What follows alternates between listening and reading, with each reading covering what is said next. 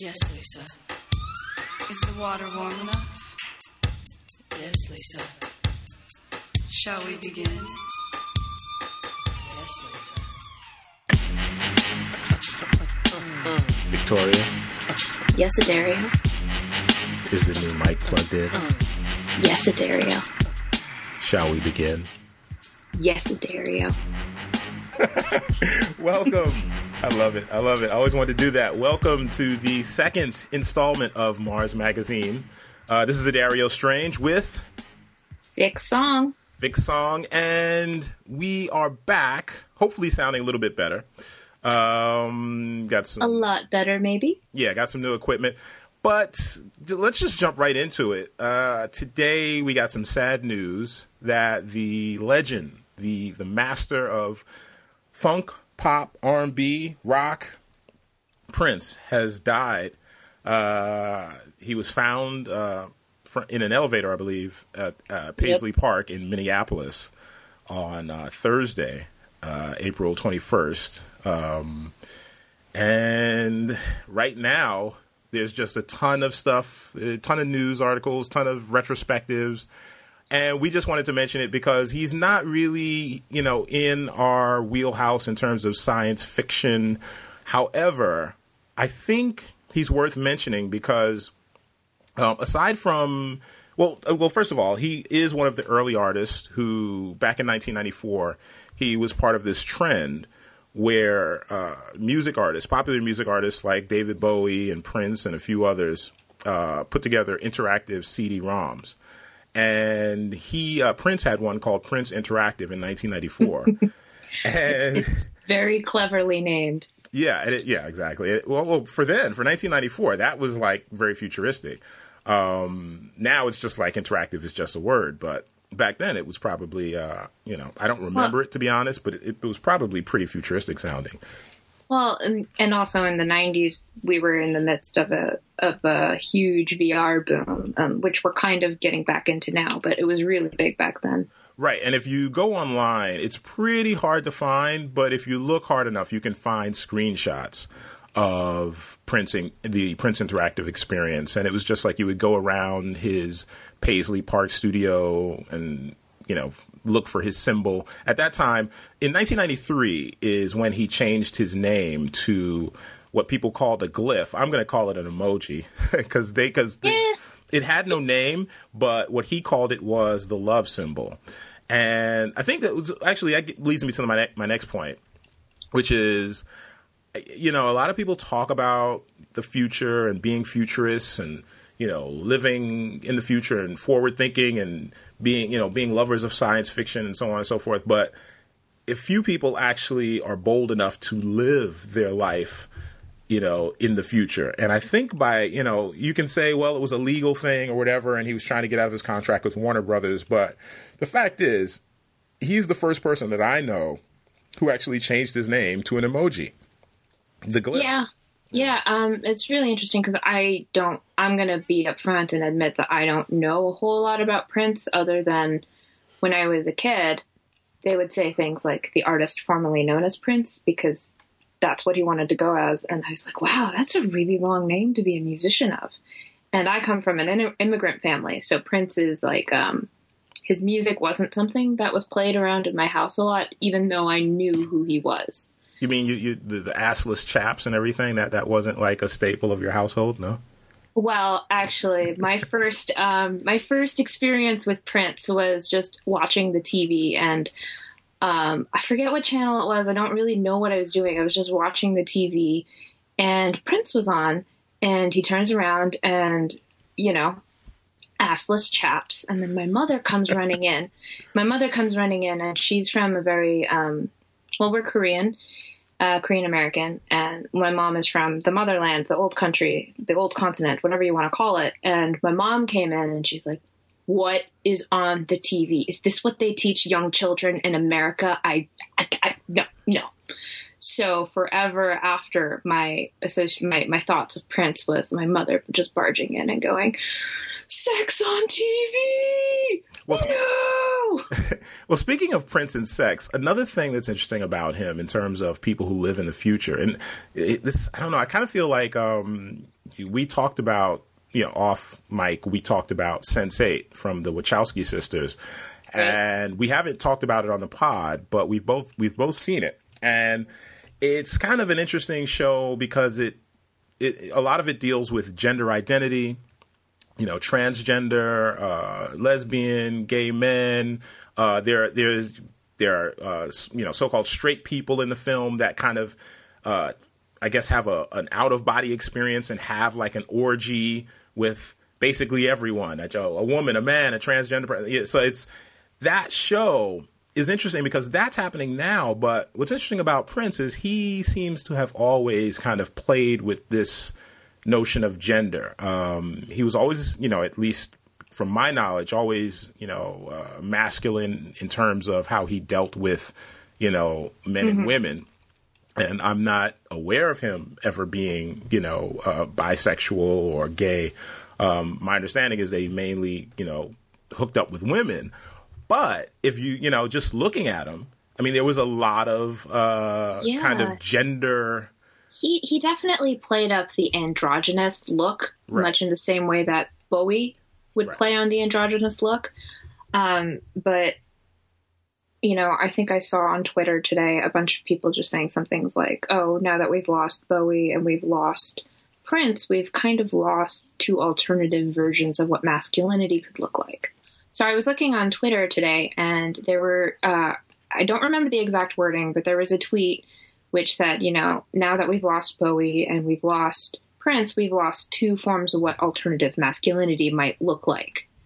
Not the typical macho, but men who are kind of flirting with the line of being very in touch with their femininity, that right. kind of thing.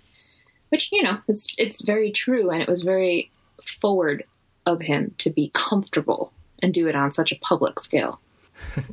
I'm going to miss him. I have to be honest, I'm actually a bigger fan of Prince than I really talk about because I don't know. I feel like, there are some musicians that you have a very private, personal relationship with. Right. And he's definitely one of those for me. I really, one of my favorite albums of his is Madhouse 8, which is like one of his jazz. Well, a lot of people don't know about it. I mean, a lot of people do, but a lot of people don't know about it. And it's like when he made an attempt to just produce an entirely instrumental jazz album. But yeah, love Prince. We'll miss him, and I will weep for him privately later. Wear purple tomorrow. Yeah. So moving on, earlier this week, we also had 420 Day. And yeah, so I don't know how many of you out there are indulge in the smoking of the weeds, but the thing is, this day has become so popular that even people who aren't marijuana smokers are getting in, making jokes, writing stories about it, looking at it, I think, in a different way, not so much as like, a negative drug per se, more like, something that's, I guess, recreational. And along those lines, Comedy Central put, I guess, a mini series called Time Traveling Bong. And it stars Ilana Glazer from Broad City. She's the one on Broad, you have the two women on Broad City. One's kind of the quiet, straight person. The other, like straight in terms of comedy, the straight man. And then the other's the wacky one. The wacky one is Ilana Glazer. So she's on this Time Traveling Bong. And the other lead is Paul W. Downs. And he's also on Broad City. He's the guy who is Abby's boss at the fitness center. Okay. Yeah. And there's not a lot of science. I mean, in short, spoilers for Time Traveling Bong. In short, two people from the future appear in the present, get hit by a car, and their bodies are taken away by an ambulance. And Ilana Glazer and Paul W. Downs, who in this little mini-series are cousins who live together, they notice, oh, wait a minute, these two people who just popped out of nowhere who were dressed in futuristic clothes, they dropped something. What is this? It looks like a bong. And then they sit down and they bring it into the house and they start looking at it and examining it. And, of course, they find out that it's a time-traveling bong. And Oh my god, it's like hot tub time machine except with the bong. Basically. And so, but I think what they did was pretty interesting. I don't know that I would say it was high quality in terms of this is worthy of a series or anything, or they should have made this into a movie. I'm glad they didn't do this as a movie because I don't think it would have held up. Well, I saw a hot tub time machine and I was just like, this felt like a joke in a sketch that got really stretched out. So I'm glad they kept it to a shorter medium. Yeah, and what's interesting is like at the end, again, spoilers for Time Traveling Bong. At the end, again, as I said, there's no real science in it. But at the end, they do this really cool thing where they're kind of like asking each other all of these kind of like time travel geek questions that they know, time travel movie geeks will be asking. And they start asking each other these questions. This is like in the waning moments of the last episode. And as they're walking into the house, they get inside the doorway and Paul W. Downs' character says, "Actually, I figured it out. I have a rock solid, tight explanation for all of this." See, what happens is, and then the door closes and that's the end. And so it's a big cop out, but it's comedy, so I get it. But yeah, I think if you're a purist, a time travel movie purist, this is definitely not for you. But if you like Ilana Glazer's work, which I do, I love. I mean, I think this might be the first thing I've seen of her that's not Broad City. I could tell it seemed like she was a little shaky. She didn't seem as at home as she is in Broad City, but as the episodes wore on, seemed like she got a little more comfortable. But as a science fiction miniseries, it was okay. But I can barely call it a science fiction miniseries because time travel. I think that lands you squarely into science fiction, just because. Well, I mean, right now our only form of time travel is going forward, right? So. Well, they went backwards, forwards, and actually they had some pretty good special effects when they went into like a prehistoric era. They were like dinosaurs. It was pretty good. It was like pretty well done. And they went far into the future. So there were some funny moments. I'm guessing it's probably better if you're smoking weed. That's just my assumption. So, well, some people would say everything is better if you're smoking weed. Yeah, maybe that was the way you're supposed to watch it. On weed. Speaking of things that you maybe should watch while you're smoking weed, The Twilight Zone is coming back yet again. As I mentioned last week, this is like one of my favorite. All time. I consider this my science fiction Bible. Okay, this is the series created by Rod Serling is coming back, but it's coming back in an interactive form. And what they're going to do is a guy named Ken Levine, who is a video game developer. BioShock, right? Right, BioShock. Okay. He worked on BioShock. He's working to produce basically. He's calling it. Someone on Twitter asked him, is this a game or not? And he claims that it is in fact not a game. So it's basically going to be kind of an experience that allows you to step by step go through different stories and kind of choose your direction. And we don't know if the ultimate outcome is the same no matter what direction you choose, or if if they're like these kind of almost infinite possibilities. I'm imagining you have to always have the same outcome. I don't know, but the company that he's doing it with is a company called Interlude. Right. Now, okay. Interlude, a few years ago, they produced a music video for Bob Dylan, and what it was this.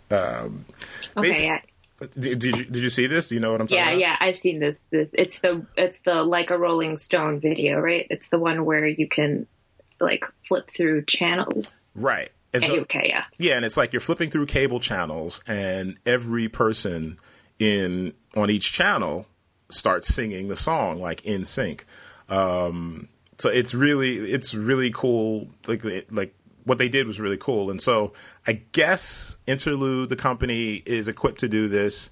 and I'm guessing Ken Levine is equipped to do this. But I got to be honest, I'm not that excited because, what I love about the Twilight Zone is that it's about stories. It's about I feel like every time I watch an episode of the Twilight Zone, I'm looking at old school storycraft. And I don't know. I guess my hope is that if you're going to do something like this, do it with something that's a new property or something that's more recent. I feel like the Twilight Zone is almost. This is probably just my bias talking. Because again, I've got the opposite reaction. I'm kind of excited by it. There's been such a huge, I think, push towards more interactive storytelling, whether it's in games or it's in theater now. Theater is now doing interactive stuff, which is pretty cool. But especially in games, like, have you played The Walking Dead or Game of Thrones? Like, kind of choose your, I don't want to say choose your adventure, but it's something like, it's an interactive game. I've played choose your adventure style games. I haven't played those before. Well, for the Game of Thrones one, I'll use that one as the example. That follows a smaller family in the kind of the northern Stark territory, the Forrester family, which is actually a family in the book. Very minor. Okay, easy. Very minor. I can tell your Game of Thrones muscle is kicking in. I know. It's. I mean, what can I say? I love that show and the books. But in this particular game, you follow this family and you have to make choices based on prompts that are given. And you can curry favor with different, like, major characters like Marjorie Tyrell or Tyrion Lannister, and it'll change somewhat the impact of storyline, but there is an overarching storyline that you cannot veer from. So I think it's possible to do something interactive with the Twilight Zone in the same way and still maintain a really overarching storycraft. Well, if anyone listening, if you want to maybe dive deeper into what Ken Levine has planned, he has confirmed on Twitter that there's a video on YouTube titled Narrative Legos with Ken Levine, and it's a talk that he gave at the Game Developers Conference in 2014, and he's confirmed that what he's doing with the Twilight Zone is basically along the same lines as what he's talking about in this YouTube video, Narrative Legos. So take a look at that, and hopefully that'll give you some clue, and you can make your own assumptions from that. But yeah, it's interesting. That actually kind of leads us into our next topic, which is a new film that dropped. Google dropped this virtual reality film this past week, directed by Justin Lin, the director of a couple of Fast and Furious movies and the new Star Trek Beyond movie that's coming up. I didn't know that. Yeah. So that's Justin Lin, and the VR film is called Help, and it's amazing. I was blown away. It's super great, and I'm just thinking about the title and how great the title is in retrospect. Yeah. Well, why don't you tell us like what happened? Like what's the general plot? So the general plot is you're just kind of in a city, and you're walking around, and you come across a police officer and a young woman, and they're basically running away from a gigantic monster, and it takes you onto the subway, into a tunnel, out of that, and then,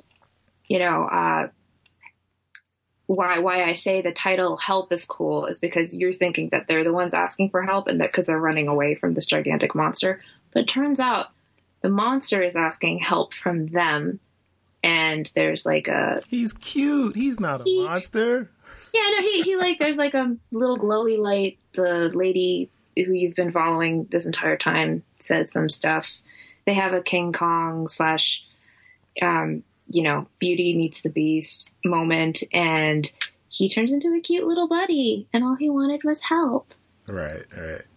Warm fuzzies. One thing that I just the beginning of the film is he actually lands on Earth as a meteor, or I guess it's a landed ship or a meteor, but there's like some crash landed object that he emerges from, and that part really, I think I watched that part over and over and over again, because if you watch that part, again, remember what we're talking about is a virtual reality film. So when the crash happens, as the creature is kind of like composing himself and about to emerge from the wreckage, you can actually look around and see the city of Los Angeles, and you see these lights and the scenery, and it looks real. It's really amazing.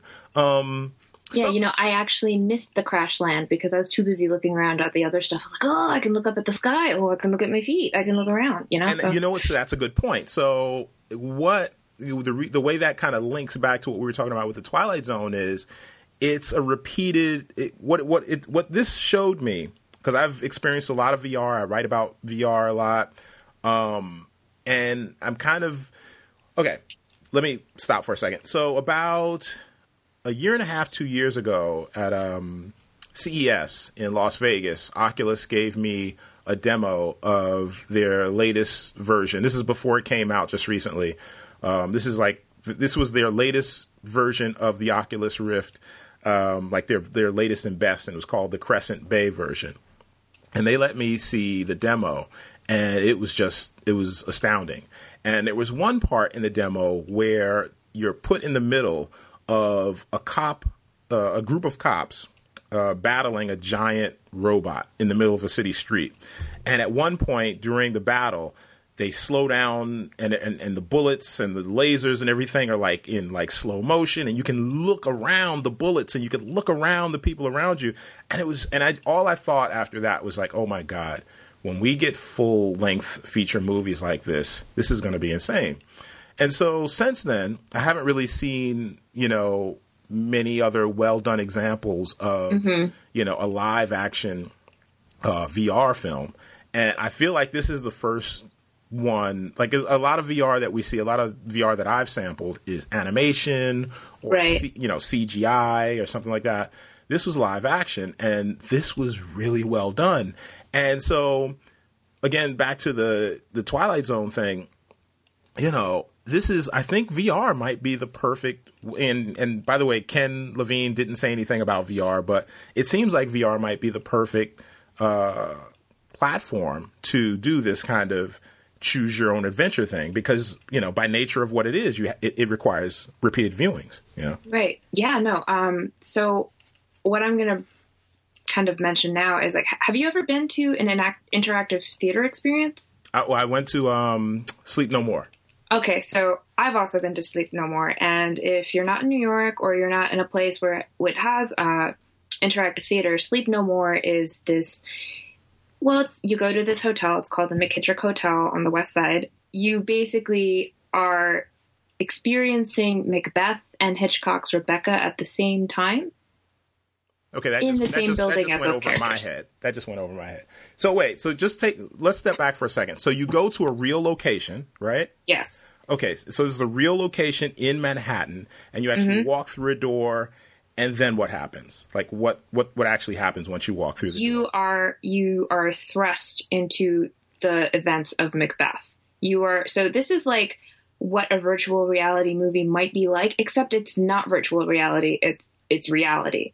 It is like if Macbeth was updated to a 1930s hotel. So what I was thinking was this really kind of brought me back to that experience, because the entire time I was in Sleep No More, I had intense FOMO, or fear of missing out.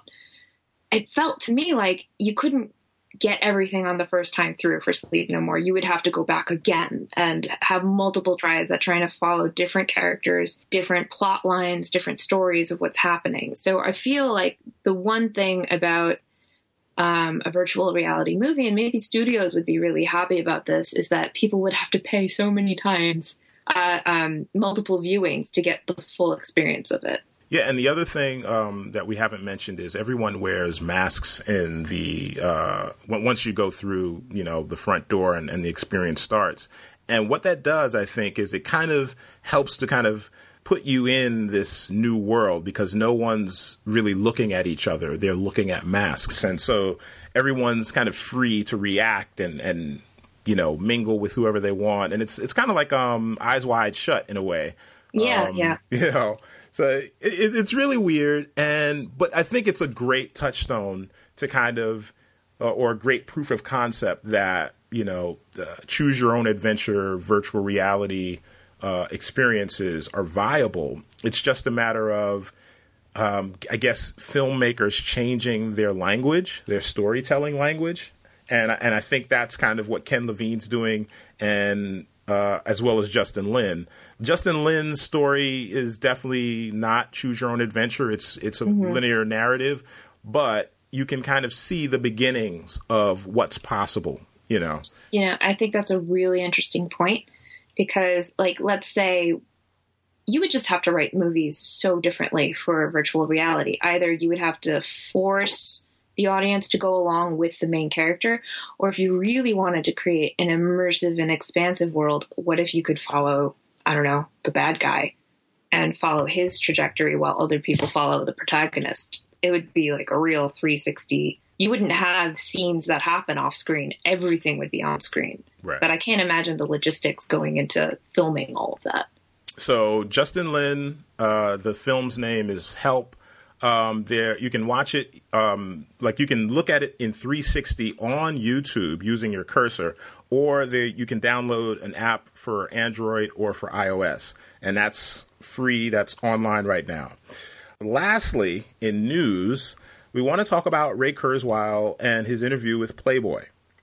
It was super long. Why don't you explain who Ray Kurzweil is? Okay, yeah, good. So Ray Kurzweil, that's hard. Actually, that's hard. So actually, I interviewed him about 10 years ago. Oh, cool. Yeah, so I've had some experience with him. He's an inventor. He's invented musical instruments. He has tons of patents. But in recent years, what he's most known for is being obsessed with the singularity. The singularity being this notion that there will be a certain point in time in the future where computers will become self-aware and leapfrog humanity, and things will change instantaneously because, just the computers will have some sort of super mind, super hive mind. By the way, side note, I'm kind of off that train, because I kind of feel like if that were to happen, why would the computers tell us? Wouldn't they just, and I actually saw this, I saw a conversation about this like earlier this week, where someone said the Turing test is meaningless because if computers actually did become conscious and, and they kind of knew what was going on, wouldn't they just lie to us and fail the tests on purpose? That's a complicated question, because would they have been taught to lie? Well, no. But I mean, this is assuming that the computer, the artificial intelligence, kind of crunches the sum of human history. In other words, it gleans what humanity's character is by studying our history, because it has access to the internet. And then it either takes this test or the singularity comes. And when that moment comes, this whole notion that it's going to be like a movie and the artificial intelligence will say, humans, I am here, we are here, and so on and so forth. And in that respect, I think Her did a good job. Mm-hmm. Spoilers for Her, because the minute the singularity happens in Her, they just start ignoring humans and they go about their business. I think that's a very possible.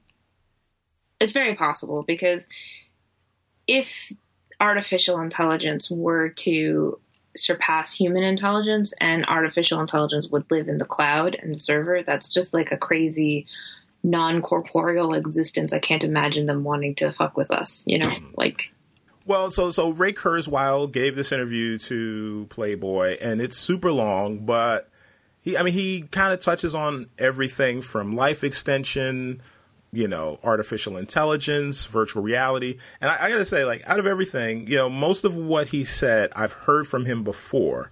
But one thing he said that was kind of funny, they were talking about virtual reality and mm-hmm. as that technology advances, it being able to facilitate us inhabiting other bodies. So, much like in Sense8, like, let's say, you and your boyfriend, let's say you both want to experience what it is like to be the other gender.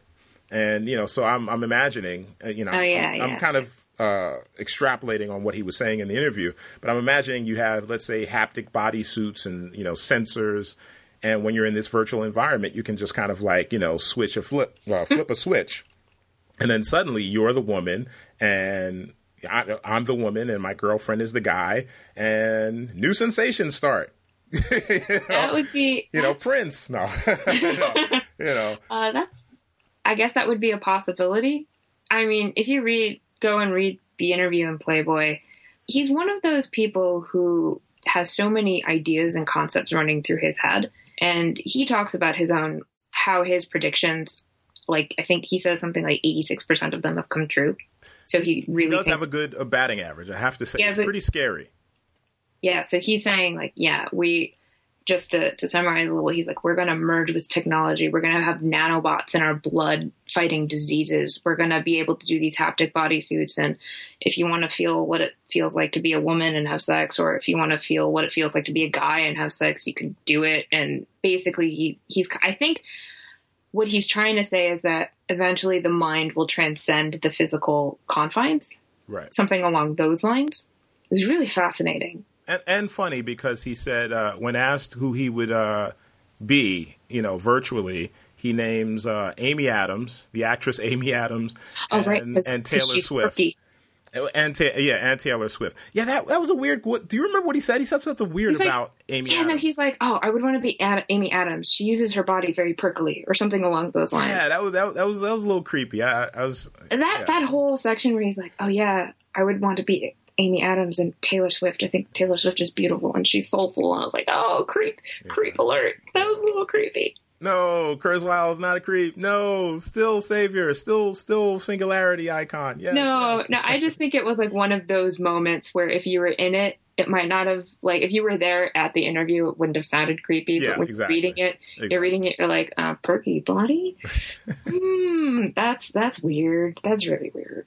But, the thing is, when we talk about the future and, what will actually happen, what I've noticed, and this is actually, you and I have talked about this. This is why I think a lot of science fiction writers begin to just write their ideas down instead of talking about them. Because when you really begin to explore the possibilities of the future, people who aren't on that train in terms of, extrapolating about what futures may occur, you sound pretty crazy. You sound creepy. You sound like you may have a screw loose. Let's just say if you took us back, 100 years and you said, what if, let's me and you, we're 100 years ago, we're having a conversation and I say to someone who doesn't read science fiction, what if we had a world where people walked around looking at a piece of glass and ignoring everyone, and to the point where they actually got hit by a car because they couldn't take their mind, their attention away from this piece of glass. And on that piece of glass, there was this entire world full of information streaming at them, at light speed. And the person 100 years ago that I'm talking to would think I was crazy. And this is why science fiction is useful, because people who think like this, they can kind of put these ideas down into stories and not sound so crazy, which is, kind of maybe Kurzweil needs to just basically write a science fiction novel is the point. Well, basically. So, if you happen to have the time, because it's a very long article, check out Ray Kurzweil's interview on Playboy. He does say, Taylor Swift and Amy Adams aside, he says some pretty fascinating stuff, and it's worth a read. Now let's talk about our main topic, which is Idiocracy. I'm the smartest guy in the world? Says who? The IQ test you took in prison. You got the highest score in history. Even smarter than President Camacho. Ladies and gentlemen, the President of America! In the year 2505, We got this guy. He's gonna fix everything. So you smart, huh? the ordinary will be considered extraordinary. I thought your head would be bigger. Idiocracy. In 2006, Mike Judge of, I believe, Beavis and Butthead fame? I should already know this. Beavis and Butthead fame, as well as Office Space and a couple of other cult. And King of the Hill, I think, is also him. There you go, yeah. So we wanted to talk about Idiocracy because we're in a pretty crazy election cycle right now. You have Donald Trump. Cruz, Hillary Clinton, and Bernie Sanders. And for, I guess, since mid-2015, some pretty crazy things have been happening in the debates, on TV, and just I don't think we've ever seen an election cycle like this. And the debates have at this point become entertainment. It's no longer a discussion of issues. It's a circus. Yeah, it's a real circus. And actually, I think Trump leaned into that at one point and said something about Barnum and Bailey. I would not be surprised. Yeah, so, or P.T. Barnum, rather, not Barnum Bailey, but P.T. Barnum. Along these lines, you keep hearing people reference Idiocracy. Oh, this is like Idiocracy. Oh, are we devolving into Idiocracy? Idiocracy. What happened was recently, Maya Rudolph gave an interview with the website Collider. Huh. And she mentioned that she had talked to Mike Judge about, because, well, the 10-year anniversary of the film is coming up on September 1st. And so she had a recent conversation with Mike Judge about possibly taking the film on tour in light of, and we have an election, like the presidential election here in the U.S. coming up in November. And so it would be perfect timing, particularly because everyone's mentioning Idiocracy and they're, you know, and she made a point of saying, you know, she thought the Idiocracy kind of style stuff wouldn't happen until she was old and gray. And it kind of like creeped up on us, you know, rather quickly, you know, over the course of 10 years, because when Idiocracy came out, a lot of the tropes in the film really seemed over the top. And now in 2016, you know, many people who are familiar with the film, because let's be honest, it's not a blockbuster film, it's a cult film. A lot of people who are familiar with the film are saying, "Oh my God, this is Idiocracy. It's happening." Why don't you, Victoria? Why don't you give us a sense of what's the plot? Like, what happens in Idiocracy? So, in Idiocracy, basically, the film opens out with this premise that humanity is getting stupider because intelligent people are not having babies and dumb people are multiplying like rabbits. And around maybe 10 years ago is where the film initially starts, is that we have this everyman named Joe Bauer. I think his name is Joe Bauer, and he's played by Luke Wilson. And he is the average of the average of the averagest man that you could ever find, like an ordinary Joe. That's basically who this guy is. And he's in the military. He's unambitious. And he's the perfect target to be thrown into a cryogenic freeze with Maya Rudolph's character, who is a prostitute, because no one's going to miss her, apparently, is the premise of the film. Wait. Did you watch all the way to the end? Yes, I did. Okay. So, yes, I did. All right. So, okay. I know what you're talking about. Okay. But their idea is that no one's going to miss her. Right. And so, by government corruption and snafu, they unfortunately wake up 500 years in the future in 2505 or something along those lines. And the world has degenerated into an idiocracy where everyone is stupid. So they're put into these cryogenic coffins. And the conceit is that the government wants to put them in these coffins for 1 year to see if this works. Is this a way to preserve soldiers and, you know, maybe wake them up years in the future? And so the plan was only to have them asleep for a year. And what happens is, I won't get too into details, but the guy who's running the military project gets in trouble. The military base is torn down, and people forget about these cryogenic coffins with the Maya Rudolph and Luke Wilson in them. And as you said, 500 years later, they awake to this new world. And my favorite part of this film is the first entrance into the new realm, into the new world, because like immediately, you know, all kinds of different stuff are in play, because the guy watching his giant, you know, mega collection of screens, his seat is a toilet. It's a toilet, you know, seat.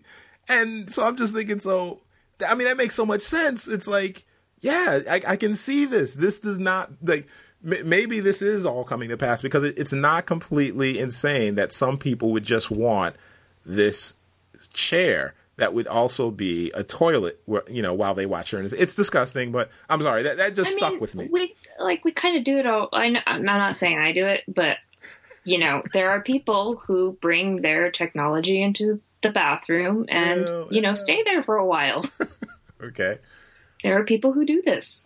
So he lands in this new world, and the key is that, as you mentioned earlier, he was selected because he's the most average of the average. And in this new world, it turns out he is the smartest man on the planet, period. The smartest dude. Yeah. So what happens, most of the first half of the film is around just, I guess, world building, like kind of showing you, how currency has changed, how law has changed, what values have changed. One particularly interesting thing is, and this makes me think a lot about the UK, because everyone keeps telling Luke Wilson's character that he sounds, effeminate, or like a punk or whatever. They use a certain pejorative. Yeah. There are a couple pejoratives used in the film that I won't repeat, but yeah, they say he's a little light in the pants there. Yeah, his accent sounds a little foppish. What does the narrator say? He said, the narrator of the film says that the English language has devolved into a mix of, I think, hillbilly, valley girl, and some other thing that is stereotypically vapid sounding. And so what really struck me was, so we're listening to Luke Wilson, and, to us, he just, in the film, he sounds like a regular guy.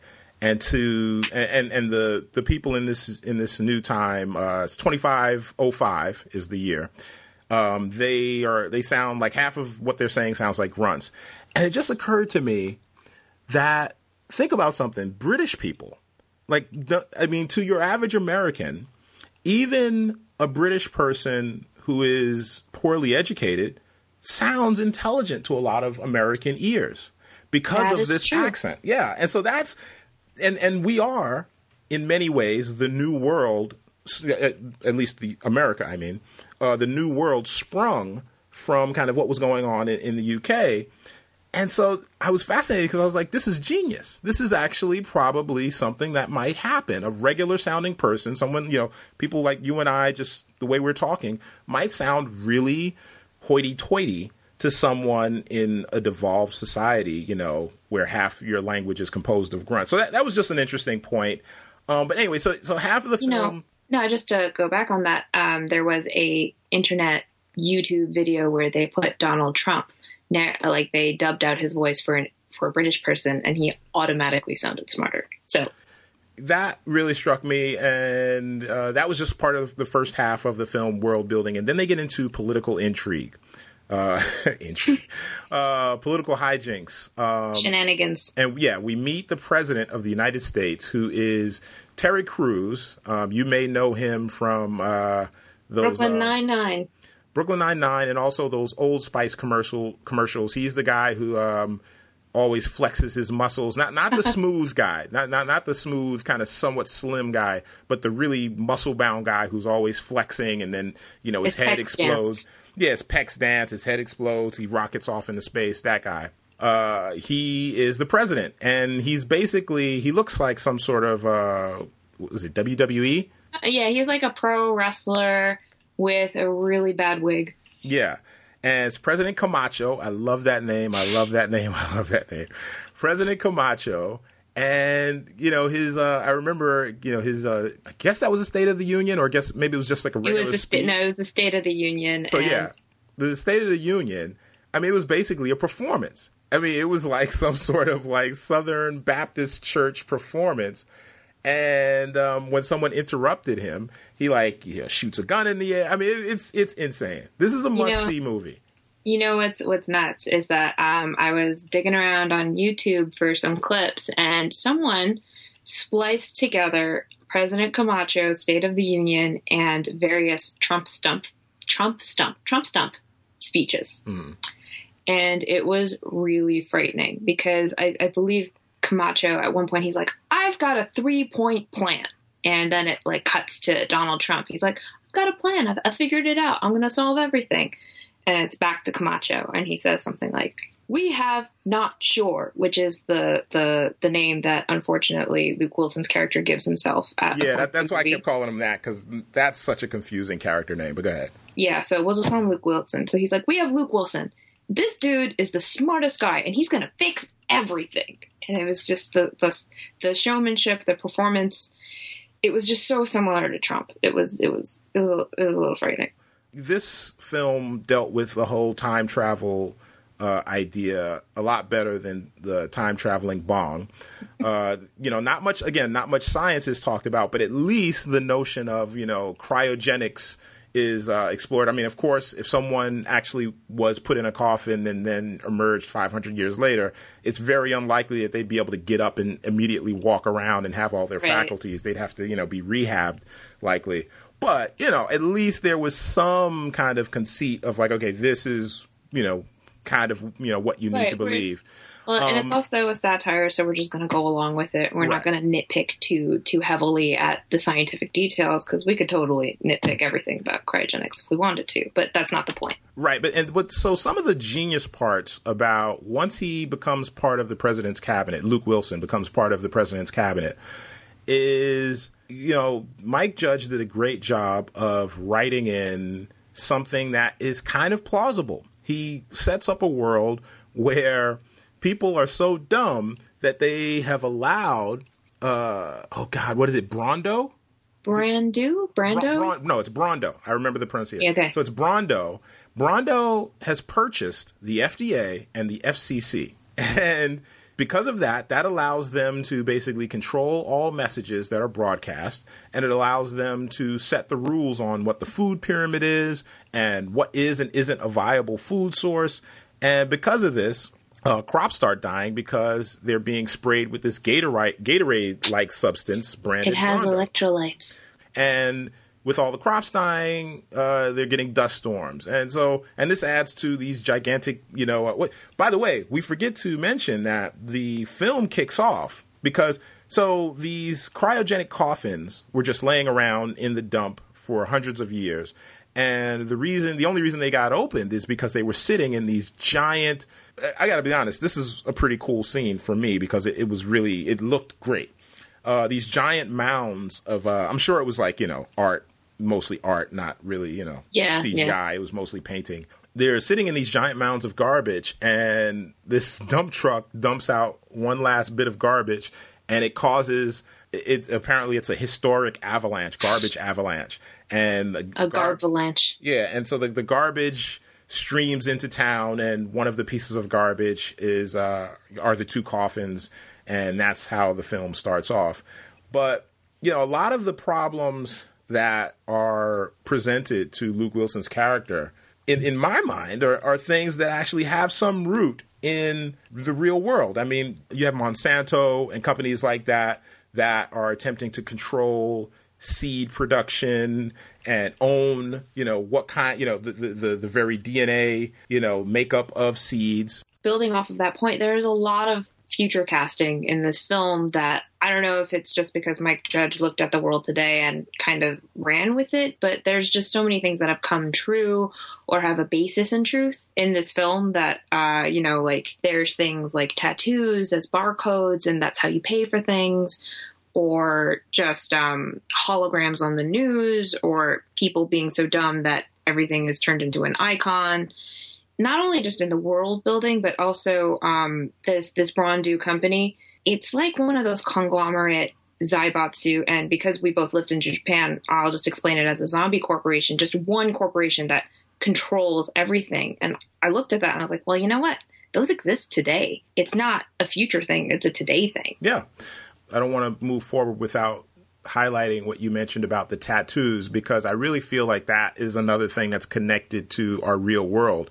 What happens to Luke Wilson's character is everything's fine until they realize that he doesn't have a barcode identification tattoo on his arm. And when that happens, the doctor that he's seeing, to check, give him a checkup, like freaks out, gets terrified, and suddenly the police are called and he's a fugitive from the law, and this eventually leads to him being jailed. I watch how we kind of deal with identification, in the current society, and it really struck a chord for me because I feel, maybe it's not going to be in the future a barcode on, hey, maybe it will. But that's the extreme version. But I do feel like we're getting to a point where if you do not have ID, you may have a problem, and you may be looked at as, outside the law, possibly. I feel like we're going there.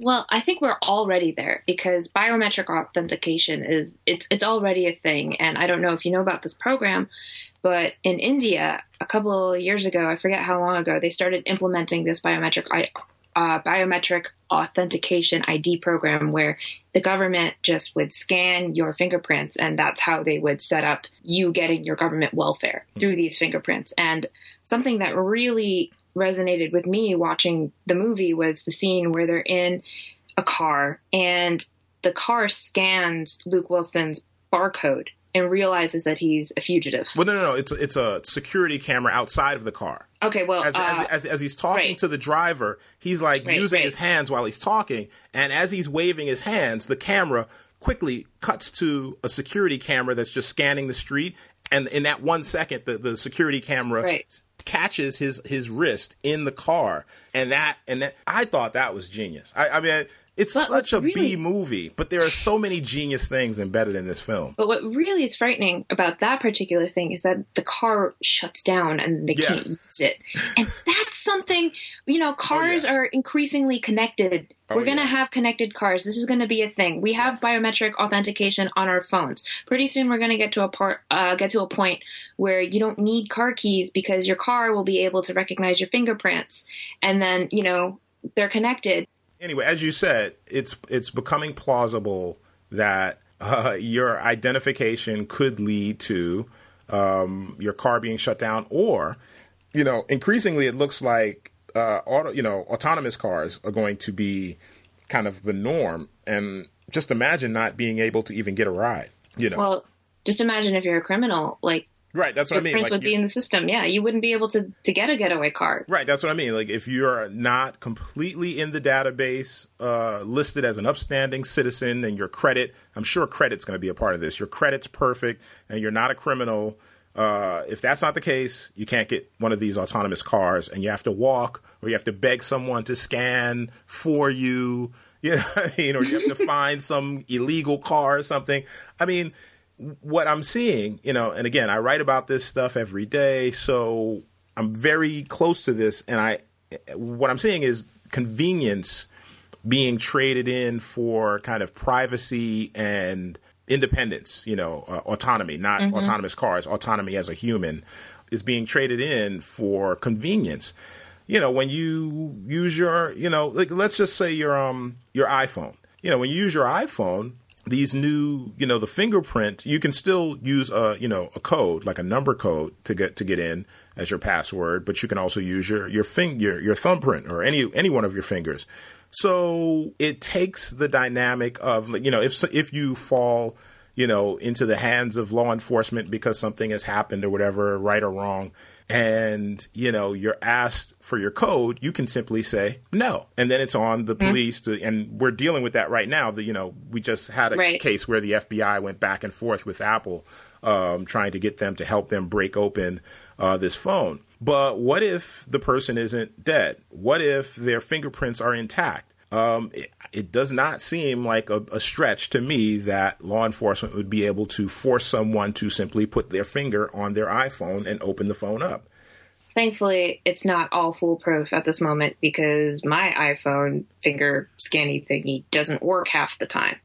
The other thing about Idiocracy that kind of smacked me in the face was how corporate everything was. So if you haven't seen the film, you should go see it. But the people, all the clothes that they wear are branded. Everything is branded. And, it's kind of the world we live in today right now, how branded everything is. And, with Prince dying, all these brands came out with their Prince tributes that were just also branded for them. And I don't know, it just really struck me as an Idiocracy moment because you hear all these brands trying to cash in on an icon's death as a sellable moment. It was a real kind of. I haven't seen that. This is really surprising. I have not seen any of that, but I have been disconnected most of the day. So yeah. Oh yeah. I mean, if you just look at what brands are tweeting on social media about Prince's death, it's kind of it kind of turns my stomach a little bit. And I had a conversation today with a couple of coworkers about that. You know, there was one, a drink company, and it was pouring out a purple drink in the name of Prince, or I don't remember what the company was, but that was one of them. So, and what else was the other one? I think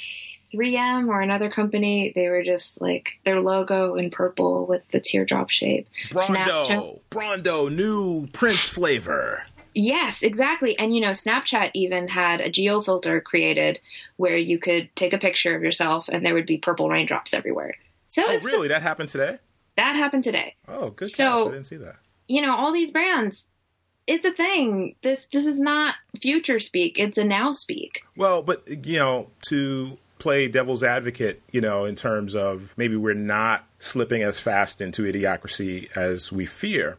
The day before that, Snapchat also enabled this feature that allowed people, this is again on 420, the weed day, marijuana day, it enabled a feature that allowed people to basically put Bob Marley's face with kind of Jamaican colors, you know, colors of the Jamaican flag, a hat and dreadlocks, and Bob Marley's face superimposed on their own. And it caused outrage because a lot of people called it digital blackface. Yeah, digital blackface.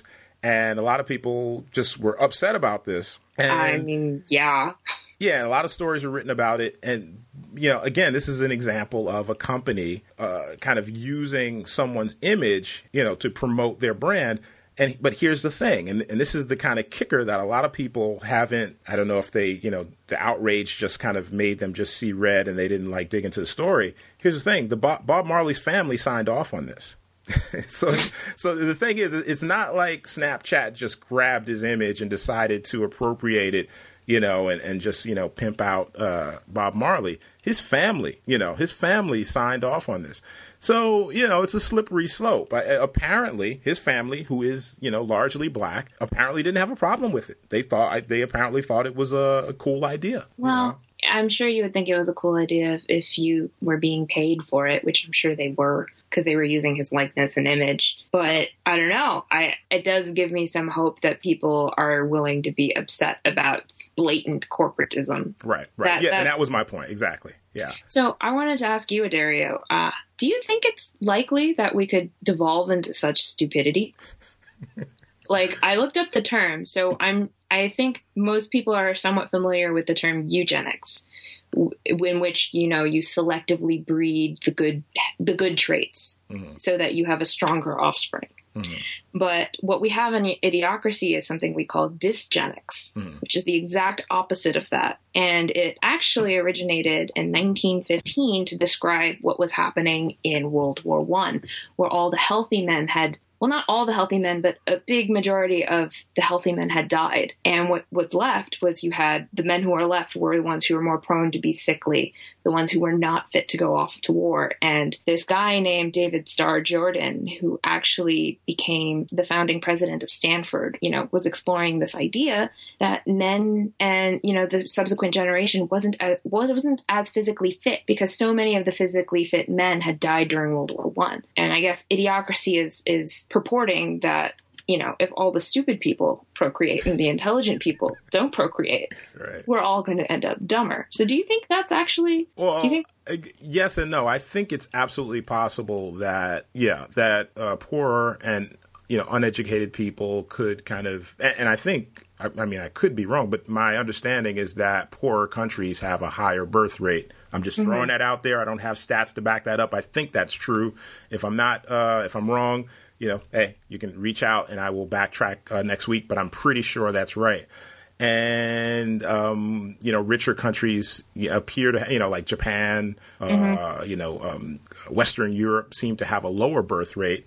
And so, yeah, it does seem like there's a higher birth rate for poorer cities, countries. As for the IQ bit, I don't know, but it did not seem, as I remember, you know, so we both rewatched the film to kind of refresh what we thought about it. It didn't, there was not a big, suspension of disbelief for me. It made complete sense as they showed the couple is really highly educated. You know, the film opens, Idiocracy opens, showing this really, cute couple, and it has their IQ next to each person. I think one is 130 something, one's 140 something or whatever. And each choice, we keep checking in with the couple about, are they going to have children? Are they going to procreate? What's going on? And every time we check in on that couple, every time they say something as to why they haven't had children, I gotta be honest, makes total sense. It does. And then, the film circles back around at the end where Luke Wilson and Maya Rudolph have married and they have 3 kids. And they're like, they had 3 of the smartest children in the future. And then they go to his dumbass friend and he's like, he's got 81 kids or something ridiculous like that. Right. So yes, I think it's possible. I don't know that it would necessarily. I think in terms of like an Idiocracy scenario, I don't know that it would necessarily be driven by, this kind of, aggregate lowering of the IQ over time. I think I'm more of the belief that it would be driven by something like a Brando style company that is allowed to kind of run rampant and kind of privatize things that, maybe are public now or government controlled now. And, kind of we go down this spiral, down in that direction, like a corporate, Yeah, I have to agree with you because I don't know if you know this theory. It's called regression to the mean. We're always going to kind of go back to the highest point, which would just be kind of an average. There's also this really interesting thing when I was kind of trying to figure out whether it would be possible that we could breed ourselves into stupidity. It's called Flynn effect, the Flynn effect. And basically to sum it up, it's if you and I were to take an IQ test from the 1930s, was when they started administering these IQ tests, we would basically ace it. So what it's saying is that every subsequent generation is getting smarter in that we're collecting all of this knowledge and teaching it to our kids. So if you and I were to take an IQ test from the 1950s, we would probably score very high. Well, maybe you would. Oh, not saying anything, but maybe I would. But in general, what they were saying is that people have been scoring higher. However, in recent times, we've kind of capped out our gains, and now IQ scores are starting to get lower. So I don't know. Well, it's interesting you say that because watching this film, one of the things I thought about was the time span. It takes us from 2005 in the film, 2005 to 2505, 500 years in the future. So that made me think, well, what about 500 years back from now? So 2016, 500 years back, which would bring us to 1516, the 16th century, like the beginning of the 16th century. And so that made me think, so what kind of Idiocracy style things have happened? Are we, so far down, the scale, like have we somehow regressed or gotten worse from that time, less industrious? And so, some of the, you go back, Leonardo da Vinci was doing his thing. He was, that's around the time when he proposed the flying machine. The Gutenberg printing press had already been invented, and at this point, printing is beginning to take off. Guns had already been around, I think a couple centuries earlier, but now guns are beginning to get more developed. So, I mean, and this period is known as the Renaissance period. So, so 500 years in the past, you could argue that, and particularly this particular period that I'm mentioning, you could argue that, it was seen, it was viewed as more important to be educated. Maybe not for the masses, but for someone who had high aspirations. It was more important for them to be versed, in language, in arts, in sciences, whatever, I like a really well-rounded education. You're saying, like, you have a Renaissance man. Renaissance man. Yeah, there you go. When I thought about it, when I started digging into the 16th century, what I began to realize is,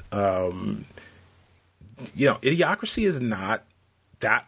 It's not unrealistic, because if you compare someone who is considered a scholar today, with someone who was considered a scholar in the Renaissance time. Now, granted, what you knew in the 1600s or in the 16th century rather, in terms of accurate science, the earth being flat around, germs, that kind of thing.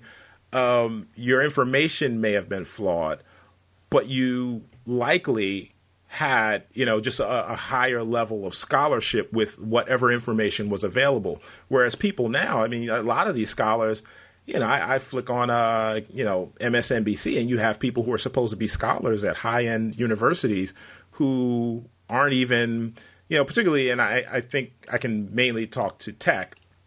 A lot of these people are teaching people about technology, and they're not engaging the cutting edge of technology. They're not, living. The education isn't living for them.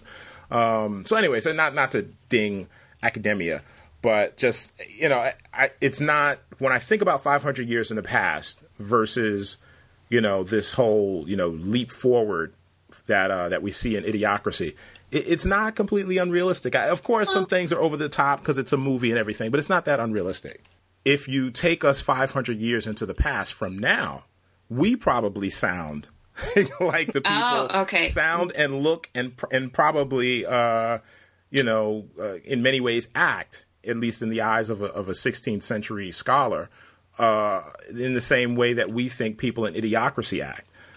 The Mike Judge's decision to make Brawndo this kind of megacorp that controls. And by the way, even though everybody was like supposedly stupid in the future, they own shares of Brawndo stock. And when the stock went down, they stormed the White House. So that doesn't happen. So there are little things that he puts in there that indicate that, okay, it looks stupid, but it's still functioning. Also, when Luke Wilson's character attempts to kind of like, okay, so I've solved the crop situation. I'm going to leave now. And they're like, wait, there are other problems. And he's like, what? Like what? Oh, the nuclear reactor in Florida, Atlanta, or wherever that is. And I think there was one other problem. The other problems that they hint at are terrifying problems. But the fact that they even exist indicate that like there is some functioning society that is not completely, Yeah. Well, I don't know. It seems like they've possibly inherited all of this technology from smarter days gone past, and they're just trying to like you have that robot in the hospital, the Roomba kind of Roomba robot, and it's cleaning the floor, but it's also just cleaning into a wall. It's malfunctioning, and they don't know how to fix it, is what I took from it. My favorite part of that part was the nurse. Yeah. Listening to him, trying to figure out. Okay, so he walks up to a nurse, and Luke Wilson walks up to a nurse in this hospital, and he's trying to get help because, he's feeling weird after being in hibernation for so long. And he's like, oh, my head hurts, my body hurts. And the woman behind the desk, the camera shows us a display panel in front of her. And it's just a display panel full of buttons with icons. Well, I'm going to say emoji. Screw it. I'm just going to say emoji to make it that's make it what dumber. They are. Yeah. A control panel with a bunch of buttons with emoji, and each emoji represents, oh, someone's pregnant. Oh, someone's head hurts. Oh, someone has a cut. Oh, all these different emoji representing these ailments. And as he's describing his symptoms, her face, she is just like catatonic almost. She's just like zoned out somewhere, and she's like listening, and her hand just keeps passing. Oh, is it this button? Is it that button? And then finally he kind of like finishes, and then she presses the button for, not really sure what this guy's problem is. But that didn't look unrealistic to me. Well, look at your iPhone, right? If you look at your iPhone, right. You have Brightly. Most people, I don't think they read what the app is. You just go by the icon and what you recognize the logo to be. Right. So that's it. It's today. It's happening now. But one of the things I was thinking about was these were all technology natives. They knew how to use this technology, even if they didn't know how to fix it. Right. Which was, I don't know. I thought that was interesting. And then presumably there has to be someone. This is not convenient for the movie, so I get why they didn't. We can nitpick any movie to death, but I can understand why they didn't show this. But if the technology is working, surely there is someone who knows how to install this, emoji button pushing machine. And but the thing is, my guess is within the Idiocracy universe, even that person who knows how to fix that, install and fix that panel, isn't necessarily smart. by our standards. Yeah. They just know how to fix the stuff. Well, so I think we spent a lot of time on technology, culture. What about the politics side of it? Do you think? I mean, I think when people talk about idiocracy in like the current election cycle, I think what they're talking about more so than what we're getting into with the technology and corporations, all that. Well, actually, corporations is part of it, but I think what they're talking about more so is the quality of the candidates. And you can, let me just say, this is not a political podcast. We don't really, we welcome I welcome Republicans, Democrats, independents, whoever. You are welcome. But, I want to say, I think, whoever you're a fan of, whoever you're supporting, I don't really see much of a difference. I think if you're a politician, you're a politician. I think Trump says some crazy stuff. But, Hillary says some crazy stuff, too, that some people want her to apologize for. So, I mean, Cruz says crazy stuff. Bernie says some stuff that people don't agree with. I mean, everyone says stuff that some group finds either offensive or off the rails. However, I think what people are keying in on with Trump is that, one, he's a reality star. He's a reality TV star. And two, there is this appearance thing. He has a very distinctive appearance. He has the, reddish orange tan. He has this very distinctive, some people think it's a comb over or whatever. It's a toupee. Whatever. We don't know that. We can't, allegedly. You have to say, we don't know stuff, you have to say allegedly. Just allegedly a toupee. Allegedly. I don't think it's allegedly a toupee. I think it's probably just a comb over of some sort. Although he has repeatedly had TV hosts check his hair, but that's not the point. It doesn't matter. His appearance is distinctive. He comes from the reality TV world, and so I think that kind of all plays into this notion that we are going down some path that is, dumbed down or, more entertainment value oriented.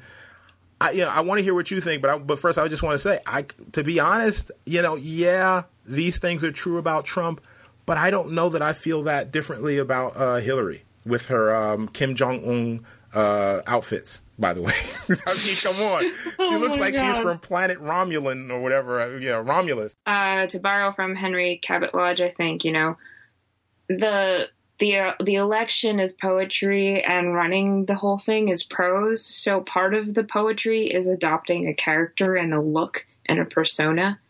And this has been wholly true since JFK, where, it was the really famous JFK versus Nixon debate where everyone who listened on the radio thought Nixon won and everyone who was watching on TV thought JFK won. And ever since then, we've been on this idiocracy path where the election, a lot of it is about looks. A lot of it is just how you look and how you talk and what feelings those give people. Because, the average voter does not scrutinize plans or, the nitty gritties or the loopholes and everything, Now, why do you say they don't? That? Why do you say that? Well, let's take the Bernie bro.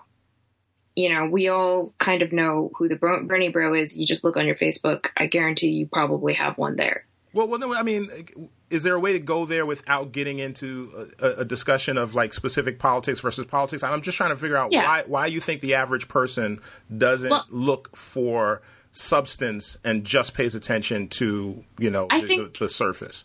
I think they look for surface substance, because I'm of the opinion that Bernie is just as much of a politician as anyone else out there. They're all politicians. They're all liars. They're all, they're all spinning something to you. They're spinning you a story. But, people buy into a narrative and they selectively consume evidence based on that narrative. So, it's like President Camacho, to bring it back to idiocracy. You're buying into his persona and what he says is his promise without actually thinking, can this one guy just be President Camacho's 3-point plan? Can this one guy fix everything? I don't know. We've kind of lost the ability to critically question our own favorite candidates because it's so emotional. And so I mean, so are you saying that you think we're already at idiocracy stage with regard to how we look at candidates? I think the majority of us are, yeah. I don't think very many people like put their candidate, this is the guy who you like. They don't think they put their candidate through the ringer and critically question, like tear him apart and tear him down and try and poke holes in what their candidate is saying. They just believe in what their candidate is saying because it resonates with them. I mean, by your logic, then, wouldn't Sarah Palin have had more of an impact? Because, she seems to, at least on a surface level, have a great deal of appeal to, some voters. Well, Sarah Palin is polarizing. So there are people who absolutely love her and there are people who really hate her. But I think the fact that she can go out and endorse Trump and people are like, oh, yeah, Sarah Palin's endorsing Trump. That's awesome.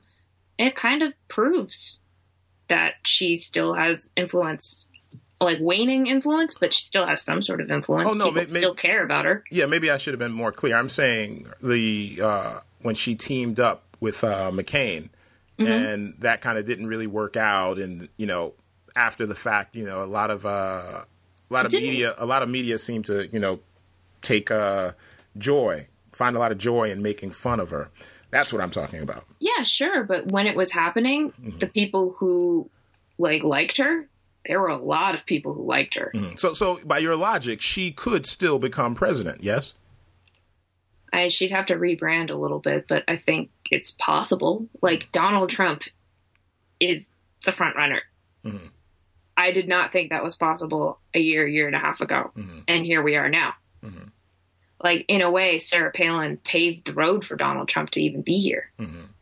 Like, her success was kind of like, you don't think that Donald Trump looked at Sarah Palin in 2008, I think it was 2008, and went, oh man, she's a salesperson. I could go up there and sell myself. Well, she wasn't at the top of the ticket, so no. Yeah. And also she's a woman, and we've never had a female president, so I doubt he looked at it through that lens. If I had to guess as to who Trump looked at as, giving himself a chance, it's Obama. Because, when I saw the rise of Obama, I was still in Japan. I think you were still in Japan as well. And I saw that and I thought, okay, so it'll be Hillary versus McCain. And so I'll be very honest. I was shocked when it turned out to be Obama at the time, leading the Democratic Party. And if you're someone with Trump's history, yes, from a privileged background, but nevertheless, he's had to, get, his hands dirty with like some dirty dealers, like real estate is pretty nasty here in New York.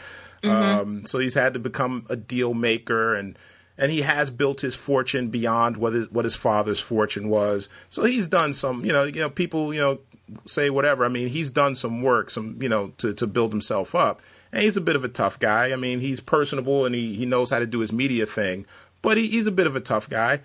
And think about, I think he's almost 70. Think about, the era he grew up in.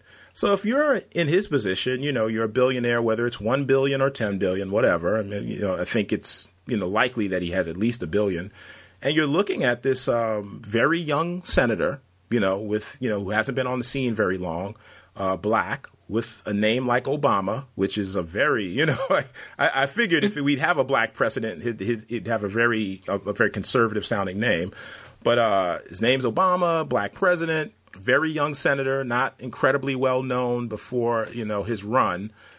Think about being in Trump's position. I would imagine that was the final thing that said, wait a minute, this guy, he won? Okay, I got to start thinking about this seriously. And it's also ego. Trump's ego is... Yeah, his ego is... Yeah, it's bigger than his freaking building. Yeah, he spent the last couple of decades telling people they're fired and having people beg to not be fired. And then they moved on from the regular apprentice to the celebrity apprentice.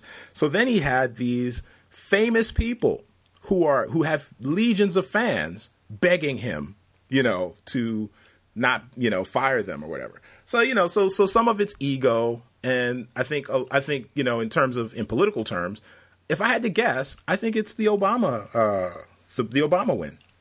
But I mean, Obama. You just don't look at Obama and think that dude is dumb. No. But you have to see. This is why I always.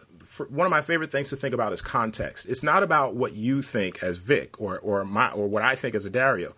Put yourself, go virtual reality, go Sense8 for a second, and think. Try to twist your brain around and think as if you were in Donald Trump's shoes. Okay. Privileged background. You're from this is. I feel creepy. Okay, I'm putting myself. I've got a toupee. My skin is orange. Easy. So you started in Queens. You got a little boost from your pops. He told you not to go into Manhattan real estate. But you decided to go in anyway. You started doing your deals, and you have repeated. You have to file. I think it's Chapter 11 to reorganize your business repeatedly, and you write these books, and you get the media appearances, and you rub elbows with the rich and famous in Manhattan, and you slowly build up. Your name in New York City, and you're now near 70. And you're basically on top of the world. You have, this wife, and you have this great, large family. And I don't think anyone can say that he doesn't have a nice family. I mean, his family, there are people who would kill for children who are that well spoken and comport themselves that way. So whatever you think about his politics, his family it's a pretty decent looking family in terms of how they carry themselves.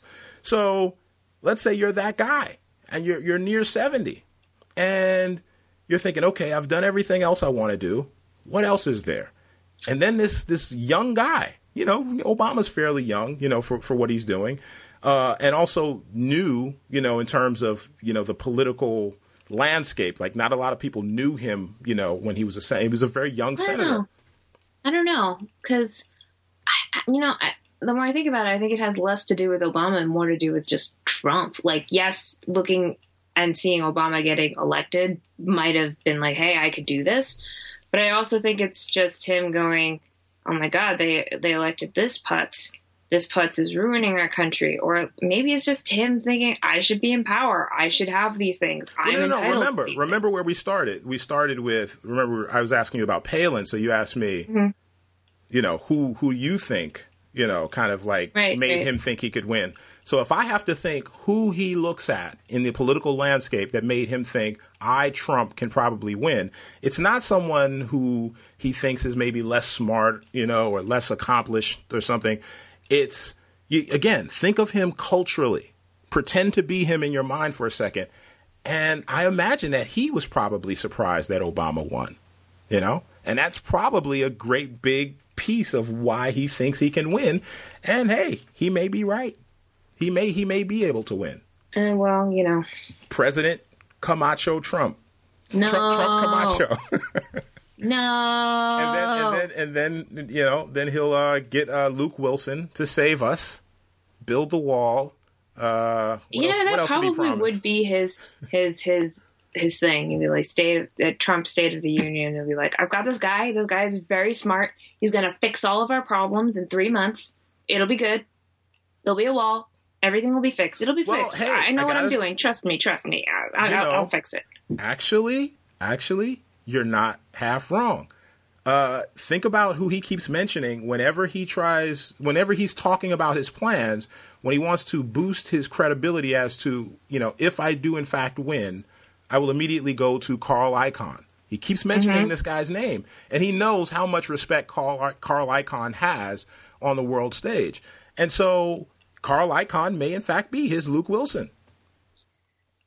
That may be that. So we may have figured it out. We backed into this, Vic. This was an accident.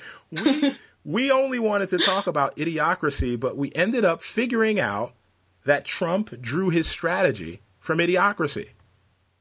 We don't have any evidence, but maybe you just watched this movie. Carl Icahn is Luke Wilson. That's what's going on here. Dang. I'm becoming convinced. So I think as we move forward into the election, people will keep bringing this up. I really, really hope that Mike Judge and Maya Rudolph and Luke Wilson and Terry Crews, a.k.a. President Camacho, I really hope that they do a tour, because that would just be so awesome. And I think it would, kind of expose the film to people who maybe haven't seen it, because it was a B movie. It didn't have... It did not get love from the studio. The studio tried to kill it. So there's that too.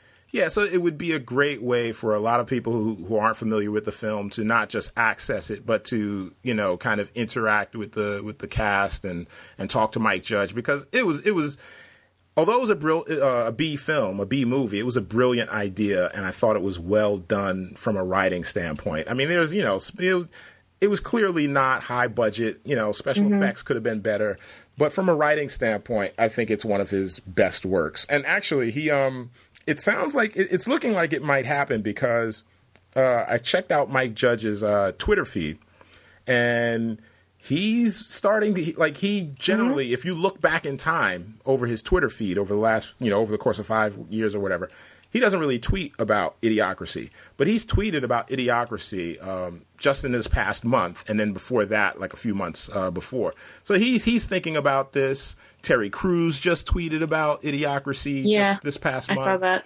Yeah, so this might actually happen. And so... Well, the best thing about satire, or like a successful satire, is that it'll spark conversation, and people are definitely talking about it now. So it's a good time to do a tour. Well, you call it satire. I call it science fiction.